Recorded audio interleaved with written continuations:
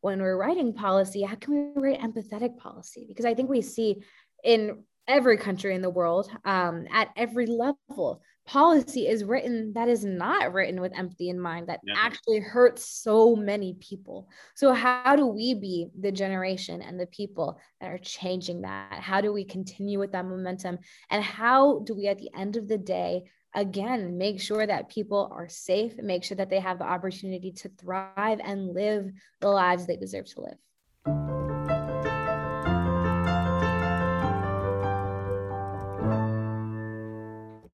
Welcome everyone to this episode of Different Boat, Same Storm, a video podcast that's all about kindling empathy amidst this pandemic. Today we're joined by an incredibly special guest. I know we interviewed a Harvard student in the past. This week we have another Harvard student, a really good friend of mine, Tarina Kaur Ahuja. Tarina, how are you doing today?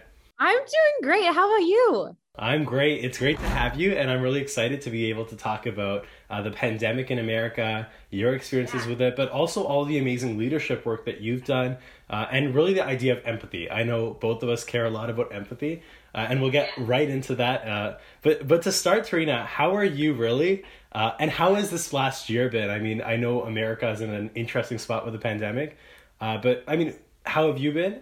What are you up to? Yeah, first of all, I love the question, how are you really? Because I think, in our time, this moment, is so easy to just go by and say, I'm good, I'm okay. And I think we can all serve to do a little bit more with that. So to answer that question, I think today I'm good. It's been a long day, a lot of calls and meetings, but overall good. I was just outside getting some fresh air. It's like slightly raining, which I love. And I think that's kind of been my day. What about you? How are you really? Yeah, I'm great. Just happy to be recording this podcast episode. I've been just doing a bunch of different things today. Also, the similar Zoom calls. I try to schedule them all on one day these days and just like be organized that way. I mean, I'm sure you get it. But Trina, so you just finished your first year at Harvard. What was that experience like during the pandemic? And I guess I forgot to ask, like, who are you, Tarina? Like, for our listeners who don't know you, you're involved in a lot of different action projects. Like we said, you care a lot about empathy. What has this past year been like, and who are you? Yeah. Well, to answer the question of who am I have a lot of different positions, a lot of different projects, which I know we'll get into, but I think the primary way that I classify myself is a Sikh Punjabi radical empath. And what I mean by radical empath is somebody that really centers empathy at the very center and core of all of the work I do, the actions I take, and the interactions with people and relationships. And I remember that's actually how we started talking on Instagram, through, I think, the other Harvard friend that you interviewed, Eleanor, who's a great friend of mine. And I think that we connected on that theme of empathy. And I think, in our shared Sikh faith, one of the values that we hold extremely dear is a value called Vanjakana, which, for those listening who might not know, basically means to share what you have. And for me, growing up, of course, you mean that in the literal sense, to share the material, to share physically what you have. But I've also always seen it as sharing your heart, sharing your soul, sharing your platform in advocacy of something greater. And so I think that is how I would classify who I am and what I care about. And, throughout the pandemic, I think it's been quite a wild ride for everyone. I think all of us have been doing so much introspection and so much relationship building. So I am as extrovert as extrovert can get. But I think that this pandemic, all of us are kind of forced to take a little bit of time to do some introspection.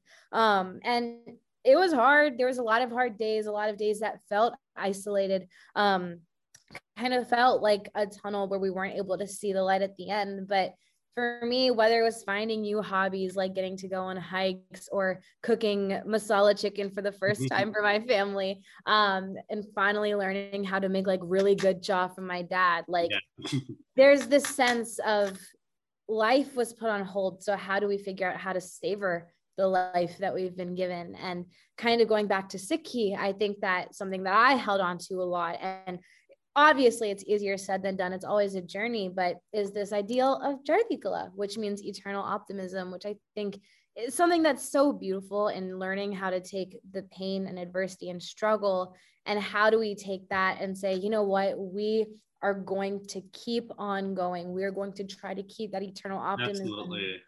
eternal contentment, and do what we can every single day.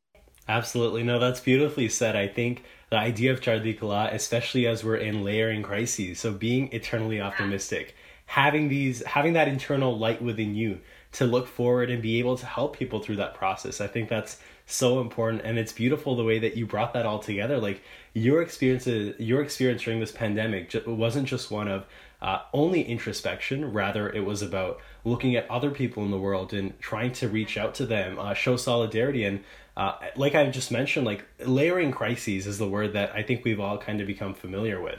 There have been multiple things going on beyond the pandemic, and we look across the world, racism and systemic racism has really been brought to the forefront.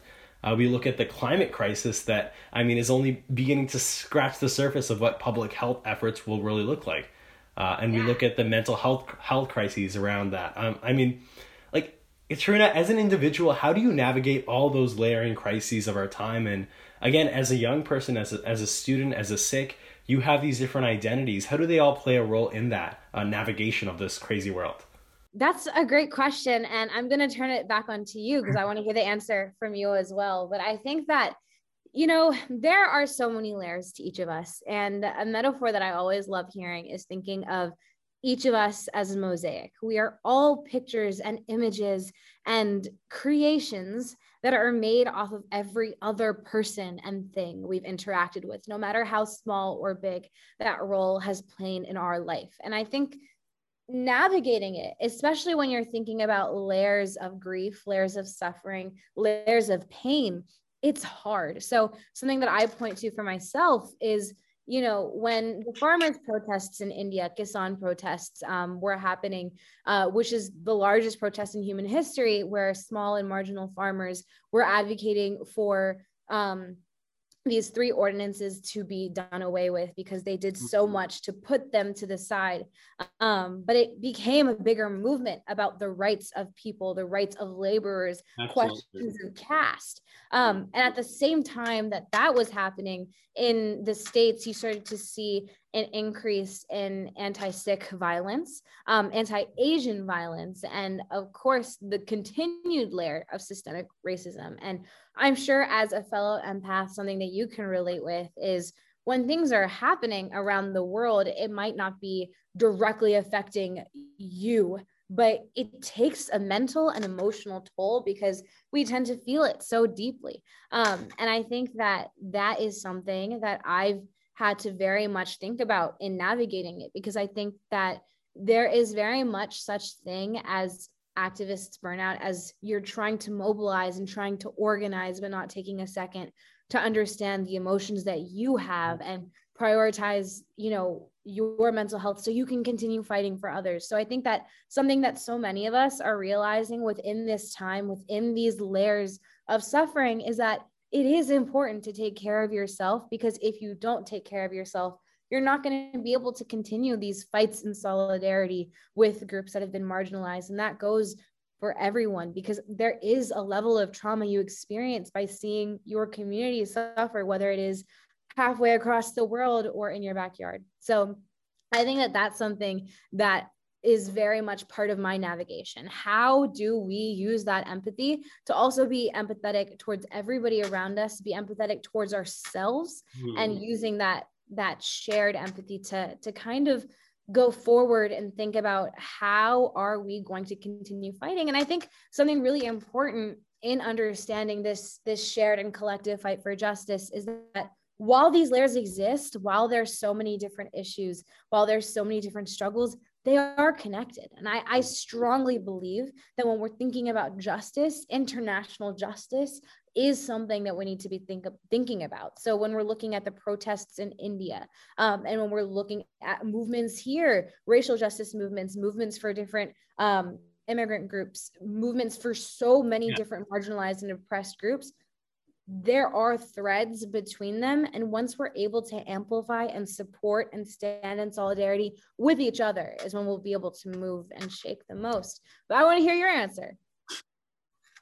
Yeah, I mean, I think you said it perfectly. Like, you need to make sure that you're burning yourself out in that process of trying to reach out to other people and be empathetic. And empathy is such a big word that I feel like a lot of people are using nowadays to talk about how you ought to communicate with other people, because it's not sympathy where you're kind of pitying other people.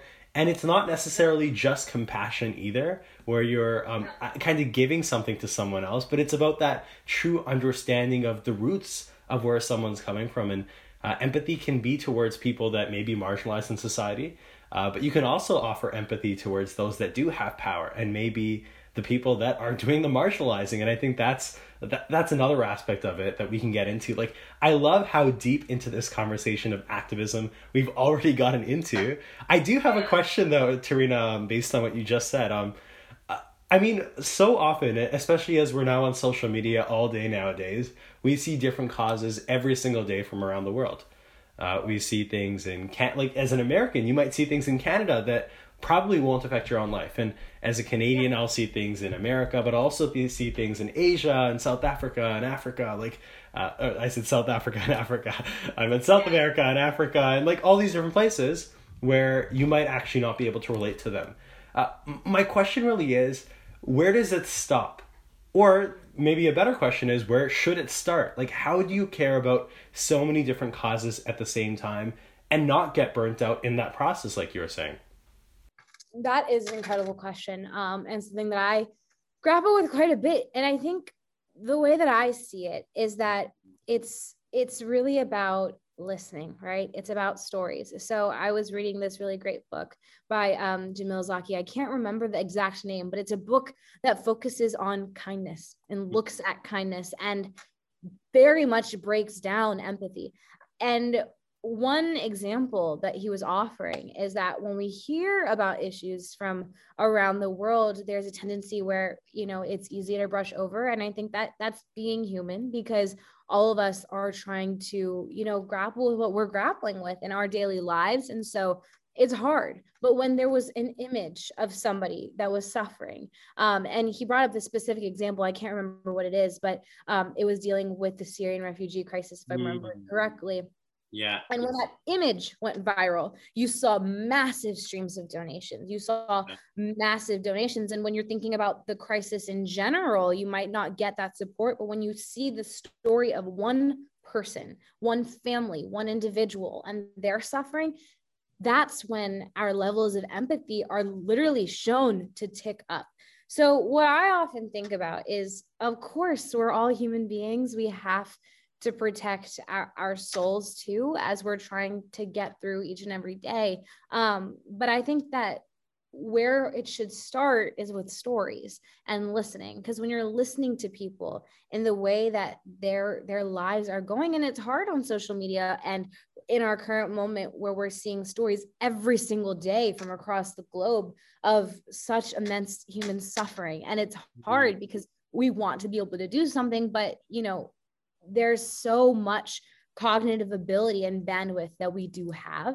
But I think, again, it starts with stories. So listening to people for what they have to say, listening to their lived experiences, and trying to plug in where we can. I think that is, at the end of the day, what we can do. So it doesn't take much to repost something on an Instagram story, because even that can have such immense impact in trying to understand the struggle of another group, the struggle of something that's trying to happen. And I think that, it's not like we have to be the speakers, and nor should we be, because the people that should be speaking and centered and amplified are the peoples that are experiencing it. At because the forefront. At the forefront. Exactly. Our job is to amplify them. So it's not like you have to be the one that is at the forefront, nor should you be, because we have to be cognizant of where our positionality is in certain struggles and what our job is as allies to certain groups and to certain people. And I think that's kind of what I think about too. What can we do? Whether it is just sharing on an Instagram story, if that's all we can do in that moment, or starting a Venmo donation campaign, or whatever it may be. And with all of that, it's absolutely valid to take a break from social media. It's absolutely valid to take that time and space away, because like we mentioned, these images are everywhere of people suffering. And that is a type of trauma. So if you need to take time away from social media, take time away from the news, that is important too, because you are worthy and valued and you matter. So I think there's a lot, and I think there's really no easy answer. Absolutely. And the photo you were talking about there, I actually remember it was in 2015. It was the photo of a young boy washed up on a beach. Yeah, that's it. Yeah. And I remember that photo very distinctly because that actually, and you probably don't know this, that photo changed the course of the Canadian election cycle in 2015. There was a federal election in October. I think the photo came out a month or two before, and all this attention was brought in Canada to this issue of refugees and also of immigration. And it just goes to show that that one photo and that story being shared can have such a big ripple effect that you may not even know about at all. It's it's very powerful. And again, I think the idea of storytelling is so powerful. And like you said, I think as humans, we're all storytelling beings. We connect with those stories. And again, at my nonprofit, Break the Divide, it's all about storytelling to kindle empathy. And I guess this is a great segue to talk about your work in building empathy.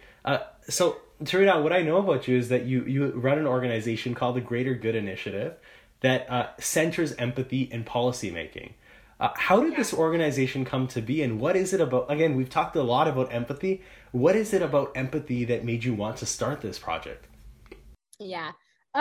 So I think that, this whole podcast, thinking about the storm of the pandemic that we're all facing, that's actually the launching pad for the Greater Good Initiative. So me and my friend Adam, who's the co-founder of the organization, back last March, we're kind of on a FaceTime call. We were just talking, as friends do. Somehow it ended up being 3 a.m. And like the people that we are, somehow the conversation descended into politics.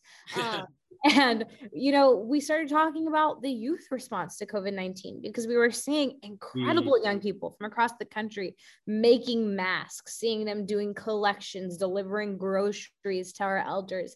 And we were thinking about, in the youth space in general, we see incredible organizers and mobilizers, but are we seeing young people in policy? Are we seeing ourselves represented as not only the people that are the constituents, but the writers, the decision makers? And I think that our society has a tendency to kind of pat young people on the back and say, you are the leader of tomorrow. But the truth is, we are the leaders of today. And I think we've proven that time and time again. And so in starting the organization, we were thinking about how do we represent the lived experiences and perspectives and thoughts and ideas of a vast variety and a vast spectrum of people, of young people. And that's how the organization was born, originally doing policy in response to COVID-19 and 3 sectors of public health, economy, and education, which were the 3 big centers of COVID policy that we were seeing at the time.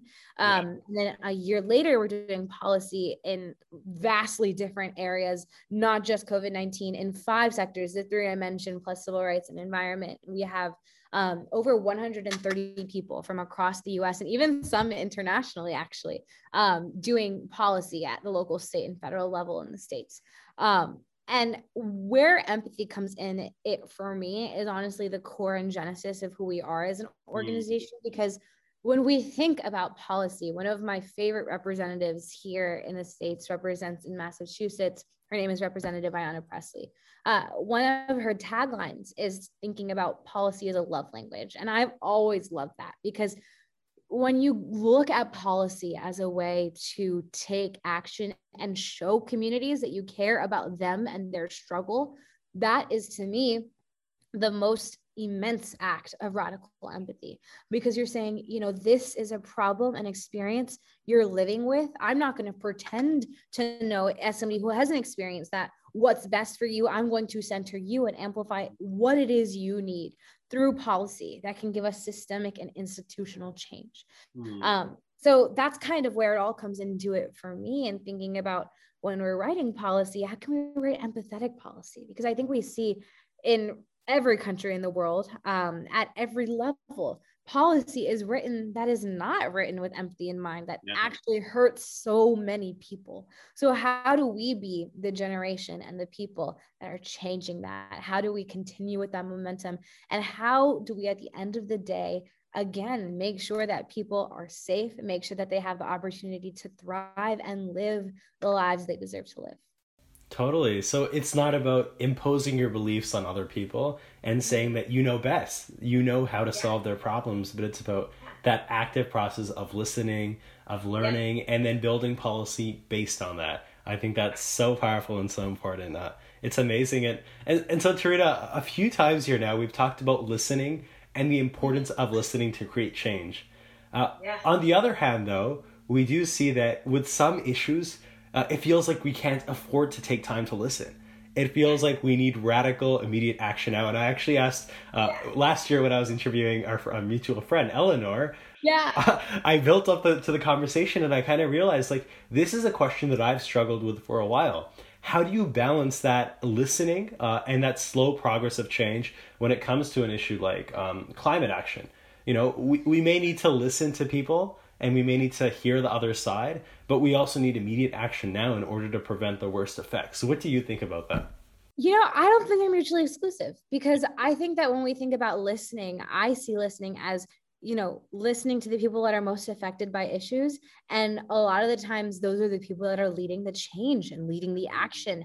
And our job is figuring out how do we amplify that. So in thinking about climate change, a lot of what I think about is environmental racism, and thinking about how folks of color and low income folks are the ones that are going to be most impacted by climate change. And we're already seeing it in so much of the world.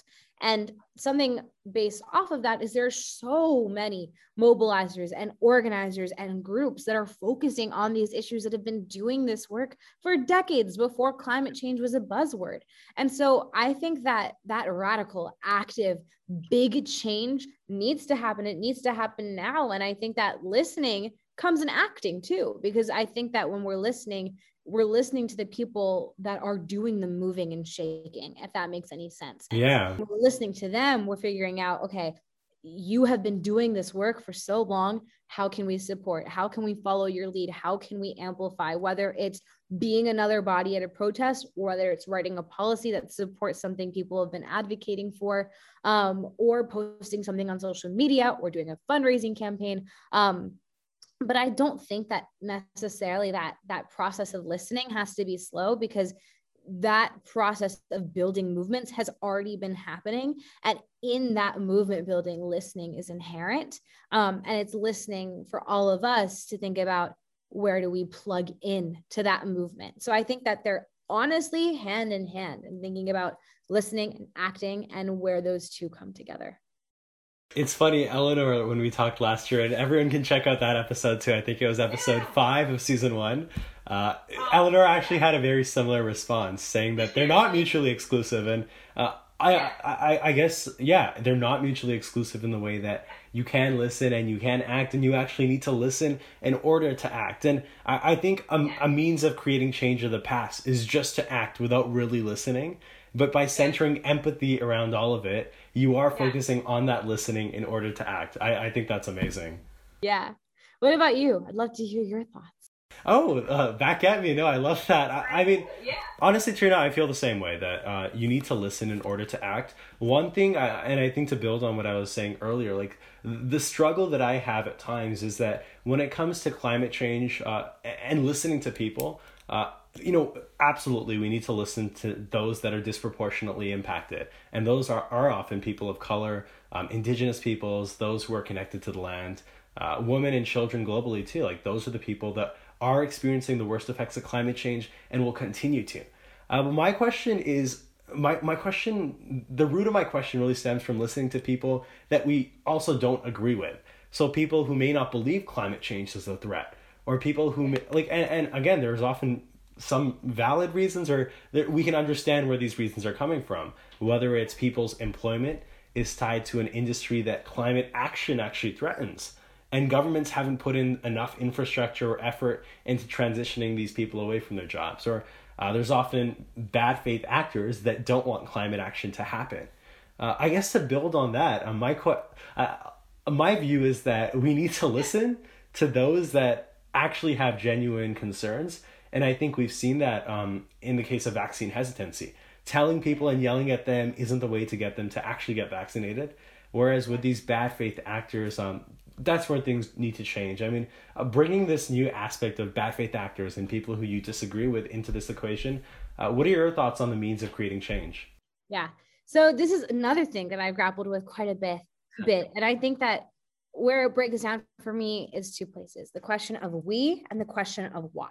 So what I mean by the question of we is we talk about, we use the term we. Do we need to be listening? And how do we go about it? But I think that when we're thinking about change making is powerful when we have different avenues. So I think that there are activists and mobilizers who are focusing solely on getting that radical, imaginative, big change, institutional, systemic change happening. And that's their focus. They're not necessarily interested in talking to the other side, who might be doing a lot to undermine really important movements. But then you also have people who are putting in that time to talk to people who might be hesitant. And I think that both can exist at the same time. Two truths can exist at the same time. Okay. So I think that that's important to break down. And I think, some of us might be doing both, and some of us might be focusing on one area.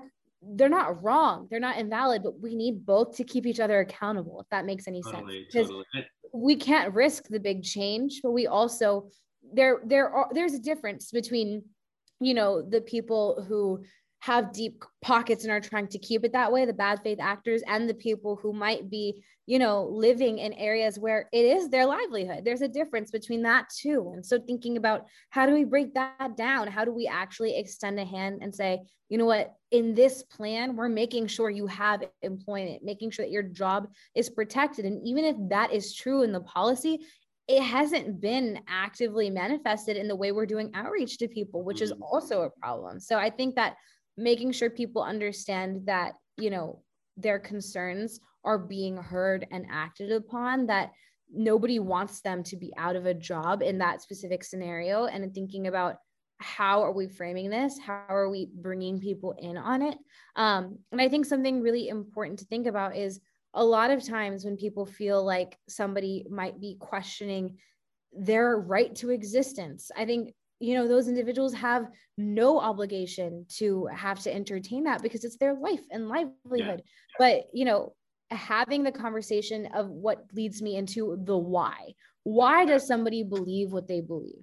And again, nobody who's being victimized and being, the object of cruelty like this has any obligation to do this. But I think that if you are somebody that might be willing to have that conversation, thinking about, why does somebody believe what they believe? Did they grow up in an echo chamber that caused them to believe this in a certain way? And then again, you have parts of those people focusing on the why. How do we break down that why? How are we able to break down ignorance that might exist? How do we take it into something different? And so I guess the culmination of all of this is another quote that I'd heard, that basically goes something along the lines of being kind with people, but radically imaginative with institutions. So being ruthless in your actions to create institutional change, but being kind with people, if that makes any sense. I love that. That makes so much sense. And I know, I really just love it all around. And as an individual, your place is to figure out, where do you fit? Do you care about, or not even do you care, it's about, are you best, or are you best fit for creating that radical change at an institutional level to improve our systems for everyone? Or do you want to engage in that process of like reaching out and extending that olive branch to the other side, if you put it that way? I love that so much. Yeah, for sure. And I think that, like, at the end of the day, we do all have a responsibility when thinking about these big issues like climate change, racial justice, immigration, to speak up and do our part and to take action for this international justice. But thinking about within that, what's our place? How do we see ourselves in that mosaic of we? Yeah, absolutely. I love that again. And Like that'll probably be like a clip in this entire episode that we'll share. Like how do we care about all of us together? And I think that's honestly a very important question. And in reflecting on America's experience over the pandemic over the past year, how do we take care of one another? So Tarina, you've been you've actually been in university this entire time at Harvard. Like I've been doing online school this entire time, so I haven't actually had that experience of being on campus, being with people. What has that been like during a pandemic? And I mean, has that changed the way that you view America, your world, society? Like, I'm just genuinely curious. What has it been like? Honestly, like taking away the world society, I think thinking about like honestly just seeing the way I see people, because I think that going to school within a pandemic, all of our classes were virtual, but we got to be in the same space. And obviously that's how I met Eleanor, and her and I became roommates in our apartment in the spring. We became super close. But I think the way I see people is, you know, a culmination of desires and of passions, because I think all of us at the end of the day, we deserve to be happy. We deserve to know that we're worthy and valued and safe, and also to be able to know that we're doing something that's meaningful to us. And so I think that for college students around the world, this has been probably one of the hardest, if not the hardest times of our lives, and thinking about, you know, balancing school, because there was a point in the pandemic where, you know, when it was first starting, early pandemic, where there was a lot of understanding around like, oh, assignments, et cetera, et cetera. But as we got to a certain point, you know, we were expected to do all of the same things that we had to do in a non-normal year, just virtually, and then experiencing such intense Zoom fatigue of being on a computer from 9 a.m. to 11 p.m. Like that's not normal, but that's something that all of us had to do. And at the same time, struggling with international layers of grief in our own communities and other communities. At the same time, having to continue to think about our academic career, our actual career, where do we go from here? At the same time, balancing extracurriculars, and at the same time, coming up with relationships and trying to be a college student and understanding like creating friendships and having meaningful relationships with people. So I think that, and I think that oftentimes thinking about like specifically people that are our age, our generation, what we've had to go through, it's important to acknowledge that. It's important to acknowledge that, you know, this is the time where people say is the coming of age time. And so much of it we did lose. And that is a reality that's true for some of us. And at a certain point, we do have to sit in that, because I think that when it was happening at the beginning of the pandemic, for me and a lot of my peers, losing graduation and then losing a normal start to college, you kind of have to just keep going, keep chugging along. So like taking a second to sit in that grief of something that we lost. And of course, there were so many things that were gained in the process. And, you know, life and our world today is a culmination of what has happened in the last year, but you're allowed to allow yourself that space and those emotions. And so that's all to say that the way I see people now is that you just have to be so understanding of what somebody might be going through. And I think we hear it as a Hallmark greeting card tagline, but thinking about be kind because you never know what somebody's going through. But I think that this has amplified that to another level, and thinking about we have to be intentional with how we reach out to people. And we also have to be intentional about how we care for people. We also have to be intentional about how we care for ourselves. So all of that to culminate into this idea of just like seeing people, as human beings, and that we have to give each other a little bit of grace. Yeah. And over the past year at college, in the pandemic, you've seen that it's more than just like, oh, people have assignments. It's also that emotional toll. It's that physical toll. It's like all of it together, and that adds up. And the point you're making is like, you don't know what someone is going through behind the curtain in front of them. That's so true. And it's such an important reminder too.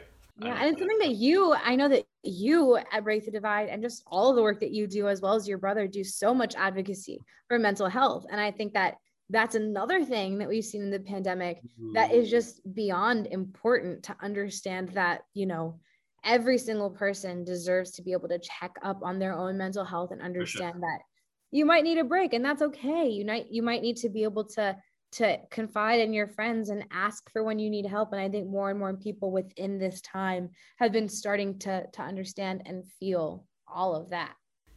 Absolutely. I love talking and I love reflecting on this. And now, Tarina, you're at this point in your life, and I guess America as a whole is at this point where you're kind of transitioning out of this pandemic phase. So, for context, I'm here at home. I've gotten my first dose of my vaccine.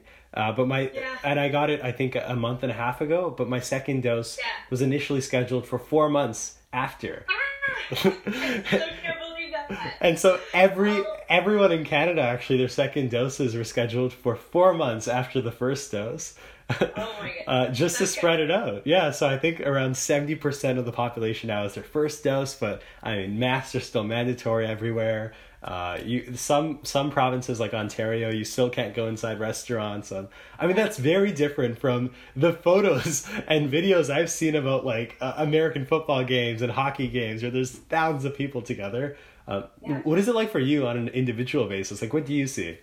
I think that, kind of what you're describing, it's like mask mandates are getting lifted and more gatherings are starting to happen because, more and more people are fully vaccinated. And so you're starting to see life go back to normal. But I think for me, it's really interesting to think about, as life is going back to normal, looking at what's happening in India and looking at what's happening in South Asia, and how internationally COVID numbers are really bad in some areas. And we're trying to figure out the vaccine distribution internationally. And I understand that I and all of those right now that have been completely vaccinated sit at a place of privilege to be able to, have that element of safety for us and our family. But I think that, that's something that I've been seeing in terms of things starting to open up, things starting to go back to normal. And I have a really good friend who actually lives in Ontario right now and is doing some work there. And every time I'm talking to him, he's like, oh my God, we can't even go into restaurants. We can't even go out. Like, pretty strict quarantine here. And that was the same time when, I was starting to get my vaccine, and things were starting to go back to normal. So I think that it's just this level of like, we're seeing the world at a perspective where all of us are kind of at different places in different countries. And so I think that, it's been really interesting to see how that's unfolding, and we'll get the numbers soon because of course the vaccine is never 100%. But it's so important for all of us to get to protect ourselves and protect each other. But making sure that we're still being cognizant of, there are so many people who still haven't gotten the vaccine. So doing our best and doing our part to still being cognitive and empathetic towards the people in our own communities that might not have been able to get the vaccine due to health reasons or being immunocompromised. And so how do we stay cognizant of that? Yeah, definitely. No, I remember telling another American friend about the 4-month delay between my vaccines, and their reaction was like very similar. And again, though, I think like if I put it into context, like I'm so grateful that I've just gotten my first dose too, like you were saying, because around the world, most people have not gotten a vaccine. And so recognizing that privilege, I think, grounds you in a certain reality of like what's actually going on in the world. And as we begin to wrap up here, Tarina, like, I mean, this has been such a great conversation about so many different things. As we move forward now beyond the pandemic, as the world will very soon, and hopefully within the next year or so, or next 6 months, get out of the state of crisis and pandemic, what do you think we need to focus on moving forward as we address other crises like the climate crisis that we've talked about, like these mental health challenges that we all face? And how has your life, like your experiences with the Greater Good Initiative and another organization that you founded that we didn't have a chance to talk about, Young CASA Girls, how does that all come together? And like, I know that's a big question. I've been known to ask questions that like I need my guests to answer in like a double space, 500 word. Like, what do you think we need to do moving forward?